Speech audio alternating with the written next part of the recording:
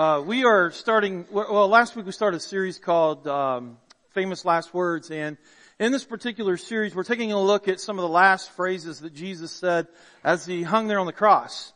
And very powerful words. So last week we talked about truth. First of all, let me just say this real quick. Can we give a shout out to Noah Neiman? Took fourth at the state, right, in wrestling? Yeah. Here we go. That was a year ago. We did the same thing, right?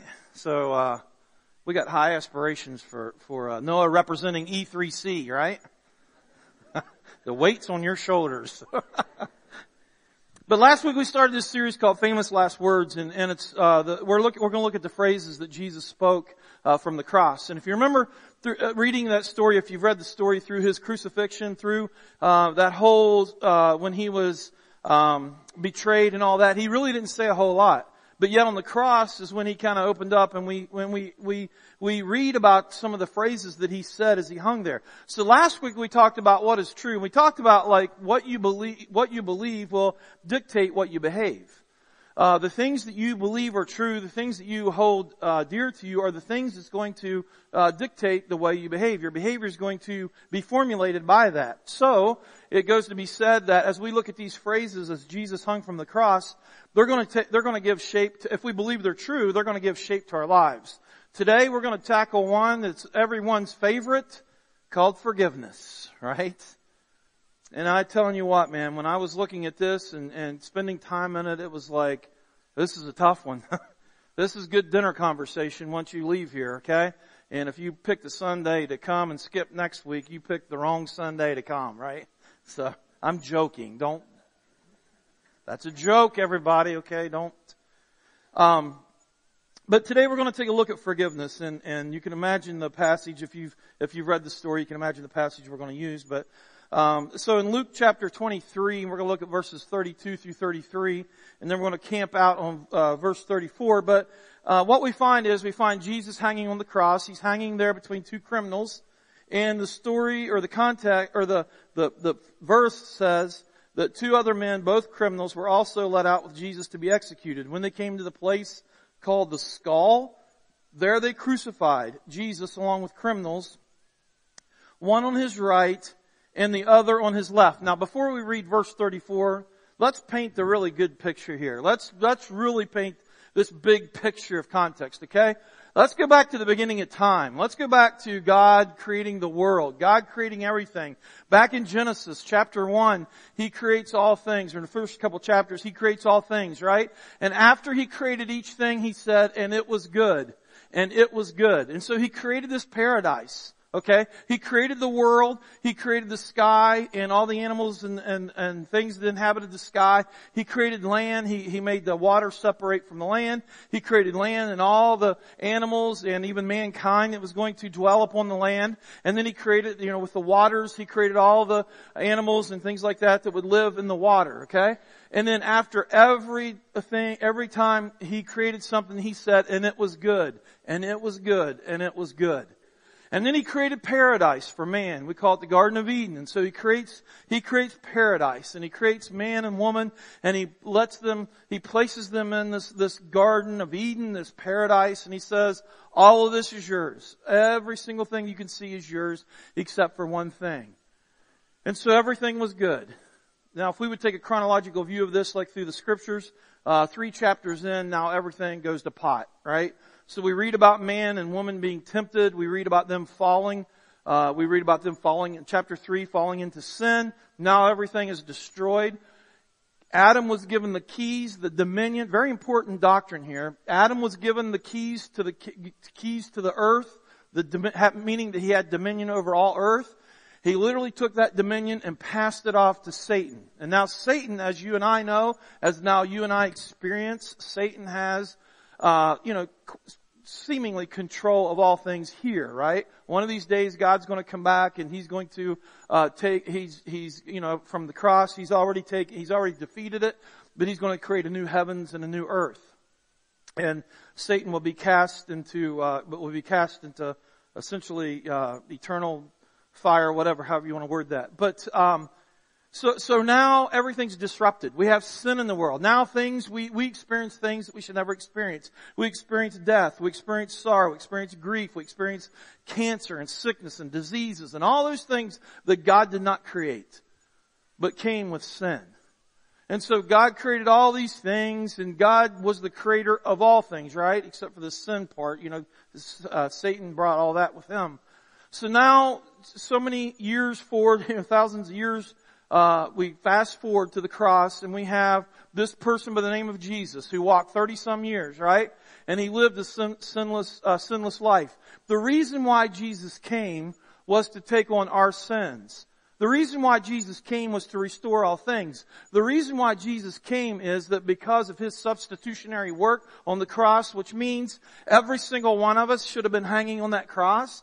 Instead of that, one man took our place, took all mankind's place. The wrath of God that was coming down, Jesus took all of that upon Himself. God, out of His love, for God so loved the world that He gave His one and only Son, so that we could have reconciliation with God. We can now have fellowship with God through His Son, Jesus Christ. Okay? So, out of His love, He sends Jesus to live that sinless life, which He did, and He was our substitute on the cross. And so now you have this person who is God, Jesus. He's fully man, He's fully human, or fully God, correct? So it's a dichotomy, it's a paradox that is hard to understand, but we believe that He was fully human, He was fully God.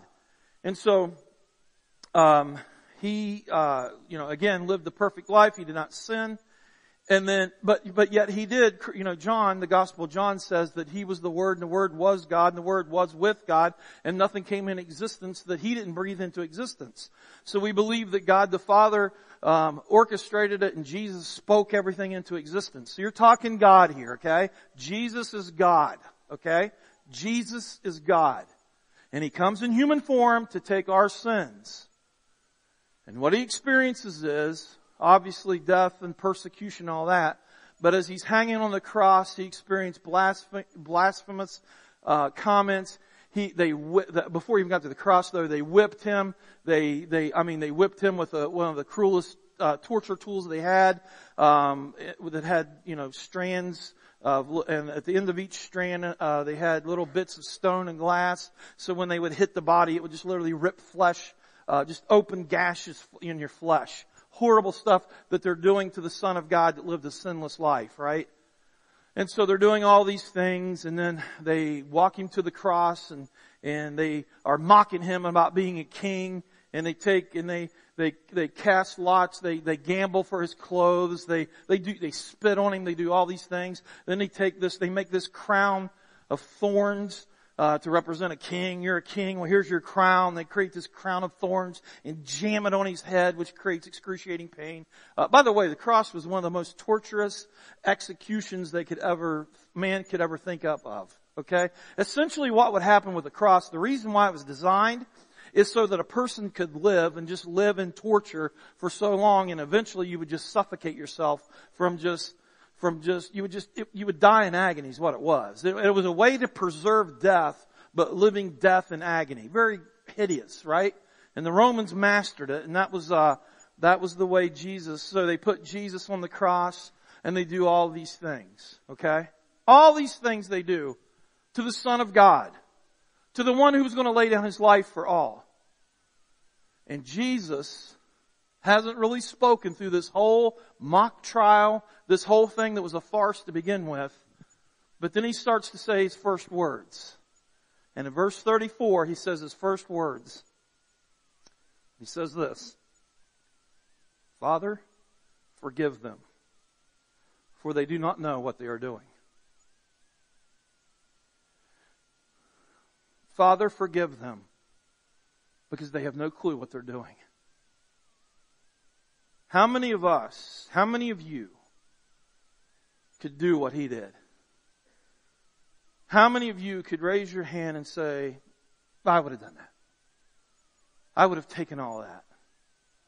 How many of us sitting in here this morning could say this: when people hurl insults at me, when people say things about me, when people gossip about me, when people say horrible things, when people do this or do that or whatever, when they hurt me, when they just hurt me, I'm so quick to say, Father, forgive them. They don't know what they're doing.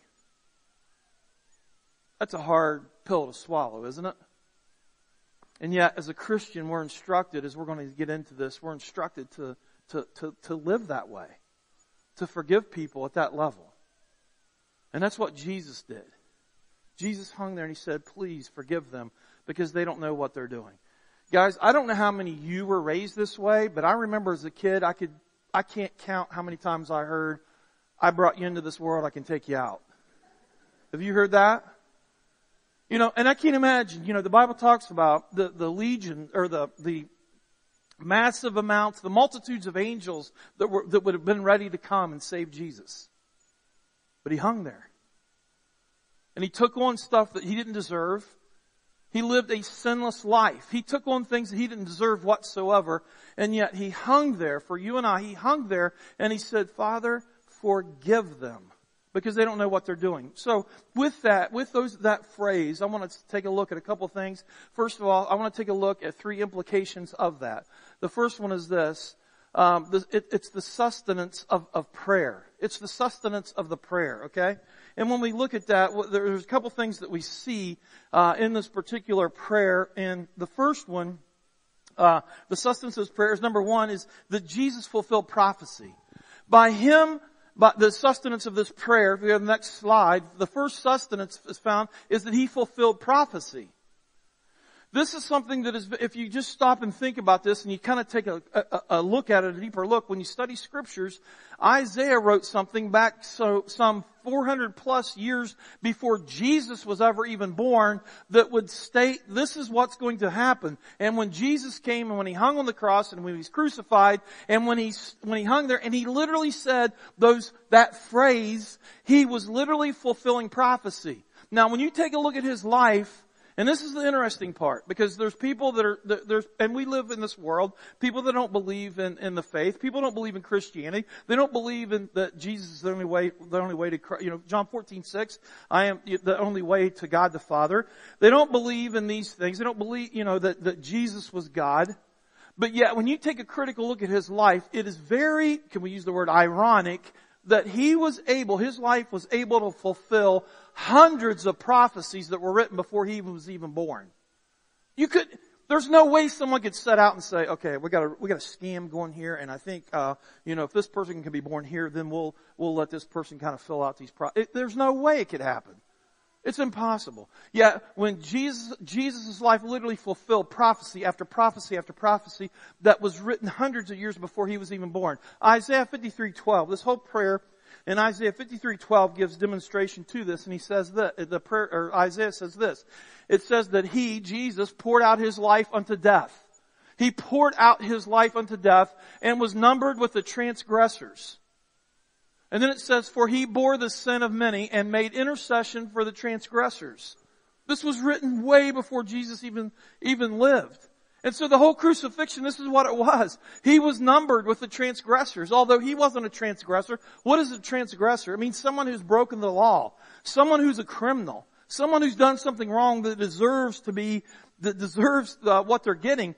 And he was numbered with them, but he bore the sin of many, and then he made intercession for the transgressors. And so, with his prayer, he literally fulfilled this prophecy that took place hundreds of years before. Now, let's take a look at the next one. The next one is this. He modeled the importance of prayer. And when we use the word model here, it really, that is kind of like the understatement of the year, right? But it was so much more. He modeled and he demonstrated his life modeled and demonstrated the importance of this prayer. Matthew 6:9, they were asked, how should we pray? And Jesus says this is how you should pray. Our Father. And that's exactly what he did. Our Father. Father in heaven. Father, forgive them. Father, forgive them. And so he prays this prayer, and his life literally demonstrated this and demonstrated that it demonstrated something that you and I need to take note of, if that makes sense. That's such an I can't put this in words for some reason. It's such an understatement, because this is it right here. You had people that were defiling him, okay? You had people that were blaspheming. People were making jokes of him. People that were spitting on him. People that deserved to just be fried. I mean, if that was me hanging there, it'd have been like, okay, you're done. Fried, zap, gone, okay? You're done. Alright? You're done. But he didn't do that, right? But here's the thing. Think about this for a second. Just think about this. So he dies, he's in the ground, he comes up, he's resurrected, he ascends back into heaven. 50 some days later, we call that Pentecost. They're in the upper room, and the Spirit, he told them to wait there, and the Spirit of God was going to come and dwell upon them, it's exactly what happened. And then listen to this. Peter, do you remember the whole story when Peter stood up and preached? Remember that story? Do you remember when he talked and they said, after he said, you guys are the ones that crucified him. You guys are the ones that crucified him. And they asked the question, he said, well, what can we do? I mean, it's like they came to their senses, and it's like, holy cow, we did do this. This was wrong. What can we do? And he says, repent and be baptized, right? And it said that thousands of them at that day repented. Do you think that some of those individuals that repented that day might have been some of the individuals that actually stood at the foot of that cross blaspheming Jesus? And those are the people that Jesus prayed for. Does that make sense? Jesus prayed for those people. They don't know what they're doing. Here's the model. What about people in your life that we need to be praying for? What about those people that in your life that you need to be praying for? That you may say, you know what? I've been praying for them years and I'm just about ready to give up. Don't give up. Because you don't know if that's going to be the next prayer that God's going to use, and it's going to intervene in their lives, and they're going to become believers as well. That's what Jesus modeled. Jesus modeled and demonstrated this prayer that we need to embody, to say, hey, we need to pray, and we're going to get into this here in a second too, but we need to pray this same type of prayer. And we don't know where this prayer or when this prayer is going to take root, but we believe that God is going to answer our prayers. Does that make sense? Some of those individuals that might have been at the foot of that cross could have been the same individuals that stood with Peter that day and finally gave their life to Jesus Christ and finally believed this was the Savior. This was the Son of God. And so he modeled, he not only fulfilled prophecy, but it also modeled the importance and demonstrated prayer in that particular sense. The one other implication I want to share with you is this. Jesus revealed through these last few words, Jesus revealed man's greatest need, and that was the forgiveness of sin. That's why he came. That's why he came. That's why he came, so that we could live. And as he sat with his disciples in Matthew 26:28, when he had that last Passover, or that last little dinner with his disciples, it says this. He took the wine, he poured it, and he said, this is my blood of the covenant, which will be called, what we kind of refer to as the new covenant. But this is the poured out for many for the forgiveness of sins. Jesus, as he hung there, he revealed man's greatest need, and that was the forgiveness of sins. Now, some of us, we could say, well, sometimes you don't even know maybe what we're doing. Sometimes, there's times where we hurt other individuals and we don't even know that. But here's the point. The next point is this: ignorance never excuses, or ignorance never equals innocence. There's going to be times where you and I hurt people. There are going to be times when we say something. Have you ever had a conversation with someone where they brought something back up to like 3 years later and they said, you remember this on this date, on this time, you said this. And you're kind of like, I didn't say that. Yes, you did. I mean, they've got it documented because it hurt them. It hurt them. And you may have never intended to hurt them whatsoever, but the way they heard that and the time they heard that, they took it and it hurt them. And they have been carrying this around for so long. And the issue is this: does that mean you're still innocent? You still said it, right? You still hurt them inadvertently, possibly. Possibly you did it with intention. But it hurt them. And that doesn't mean that just because you're not aware of it, that it doesn't exist. It's real. It absolutely exists. And so this is about, at times when you say, well, I didn't know that I did that. And it's just like the bigger scope is this. He came to forgive sins, whether we say, well, I sinned or I didn't sin. The point of it is this. It doesn't matter if you recognize it or not. The point is that we have. Paul says, for all fall short of the glory of God. And ignorance doesn't equal innocence in this sense. We can hurt people deeply. Some of us have been hurt deeply. Some of us are sitting in here this morning, guys, and we're hurt deeply. Some of you, when we're talking about this right now, and I bet if we could take time and just kind of go offline and say, can you share, are you hurt? I bet you there'd be more people in here than not that could say, I'm carrying around a hurt.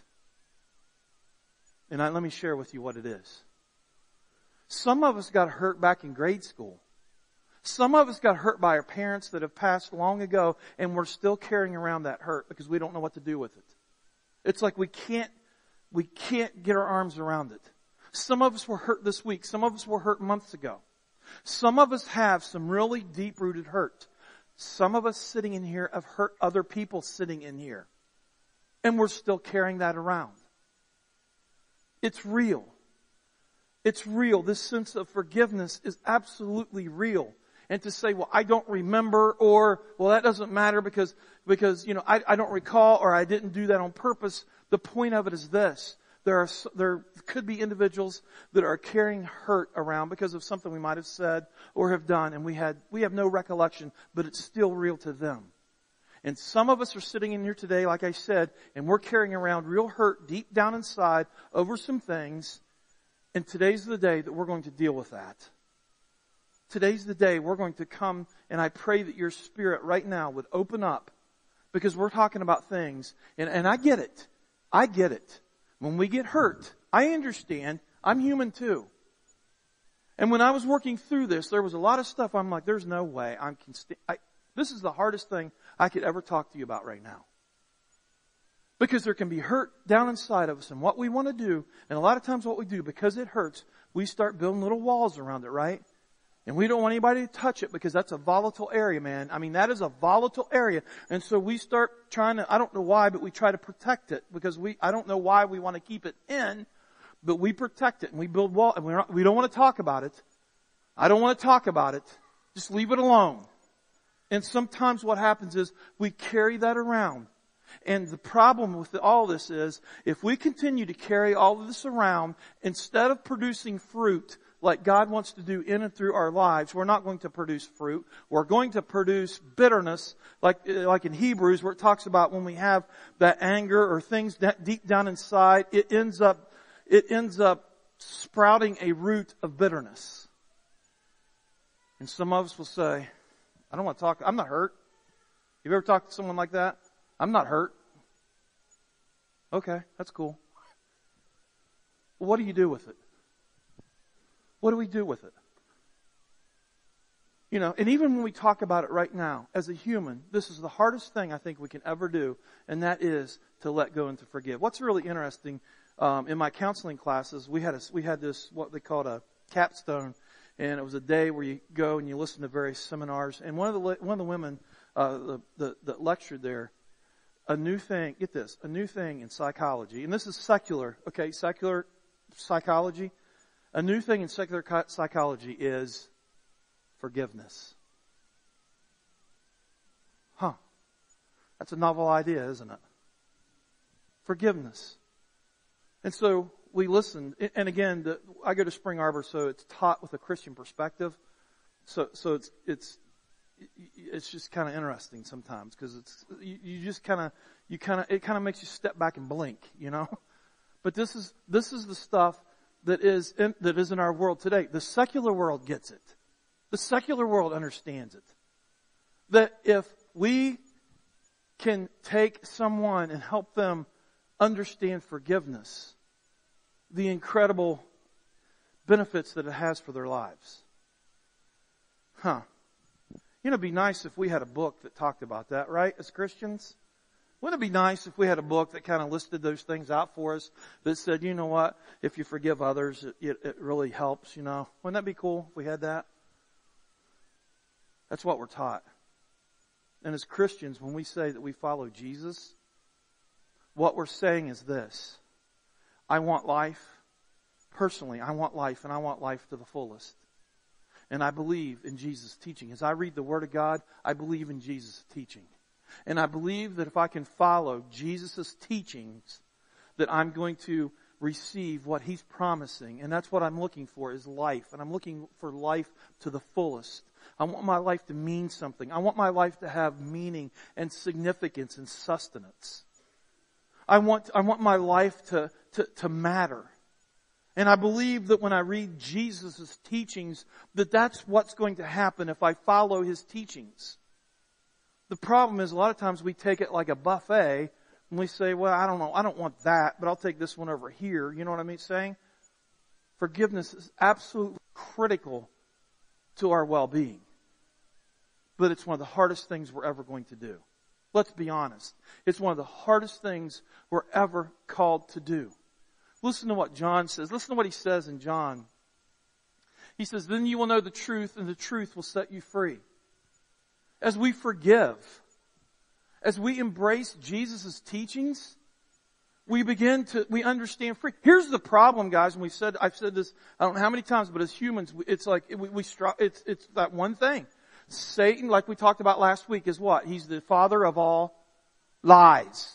The last thing that Satan wants you to do is to forgive someone. Because let me tell you something, you're going to be a heck of a lot more miserable to walk around with this toxic dump inside of you that's going to affect your emotions. It's going to affect every relationship that you have. It's going to affect every relationship that you're going to have. And it's so much better if he can get you to get you to understand, don't let go of that. They don't deserve to be forgiven, right? You're the one that determines whether they should be forgiven. And so some of us, we carry that deception around. We carry it around as Christ followers. And it destroys our lives. I'm not saying it's easy, but I am saying this. You want to destroy your life, right there is one to write it down right now. Don't forgive. Write it down right now. Put that to the top. Don't forgive. That'll destroy your life quicker than anything else. And Jesus says this, you want life? Understand the truth. And the truth will set you free. The truth will set you free. So, what do we do? What do we do when we've been hurt? What do we do when someone's hurt us? What do we do when we've been wronged? What do? We do what Jesus did. And again, it's very simple, but it's extremely profound. In Luke 6:28, it says this, bless those who curse you and pray for those who mistreat you. Now there's one that is just a joy, right? Bless those who curse you and pray for those who hurt you. That's what Luke 6:28 says. Luke 6:28. And then Matthew says, on top of that, Matthew, and that next slide there, Matthew 5 verses 43 through 44 says this, you've heard it that it was said to love your neighbor and to hate your enemy, but I tell you, love your enemies and pray for those who persecute you. That goes against every thread of human fiber that we have. Both of those. You know,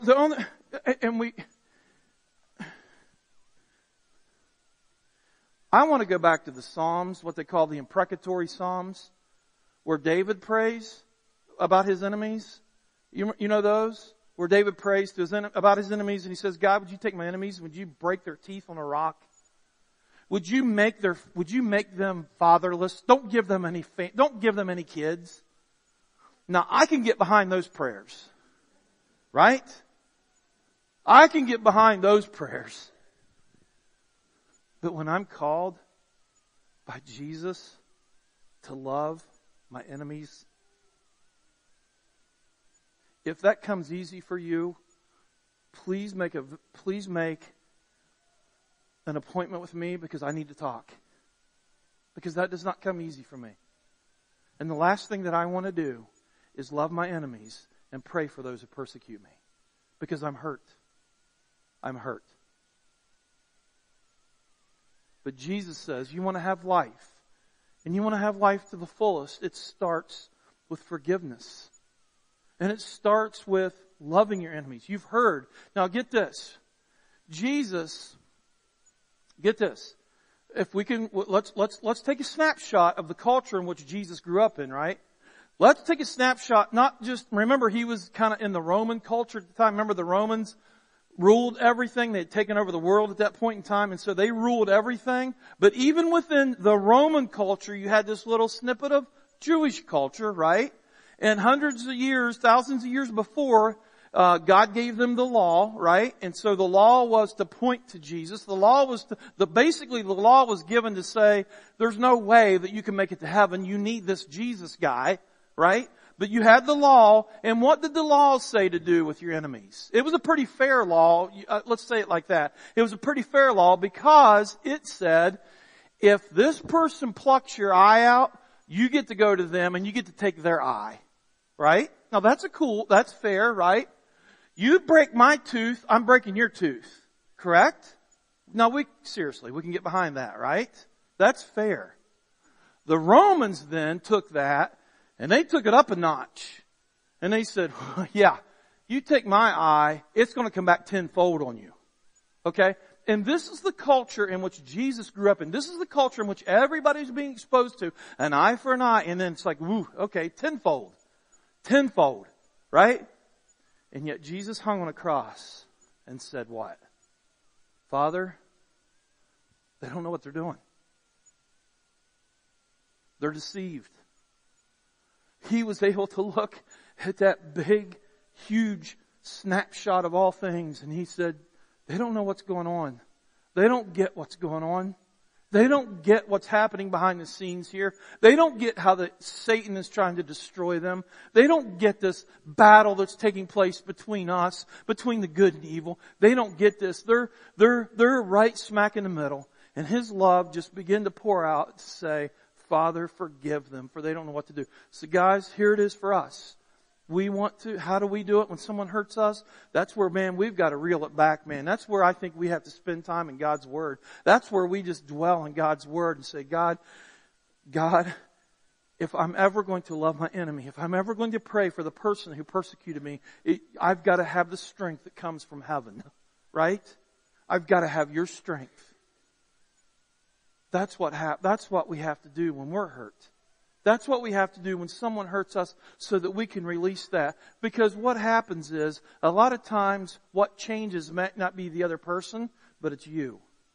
How many of you often attest to that in your spiritual walk?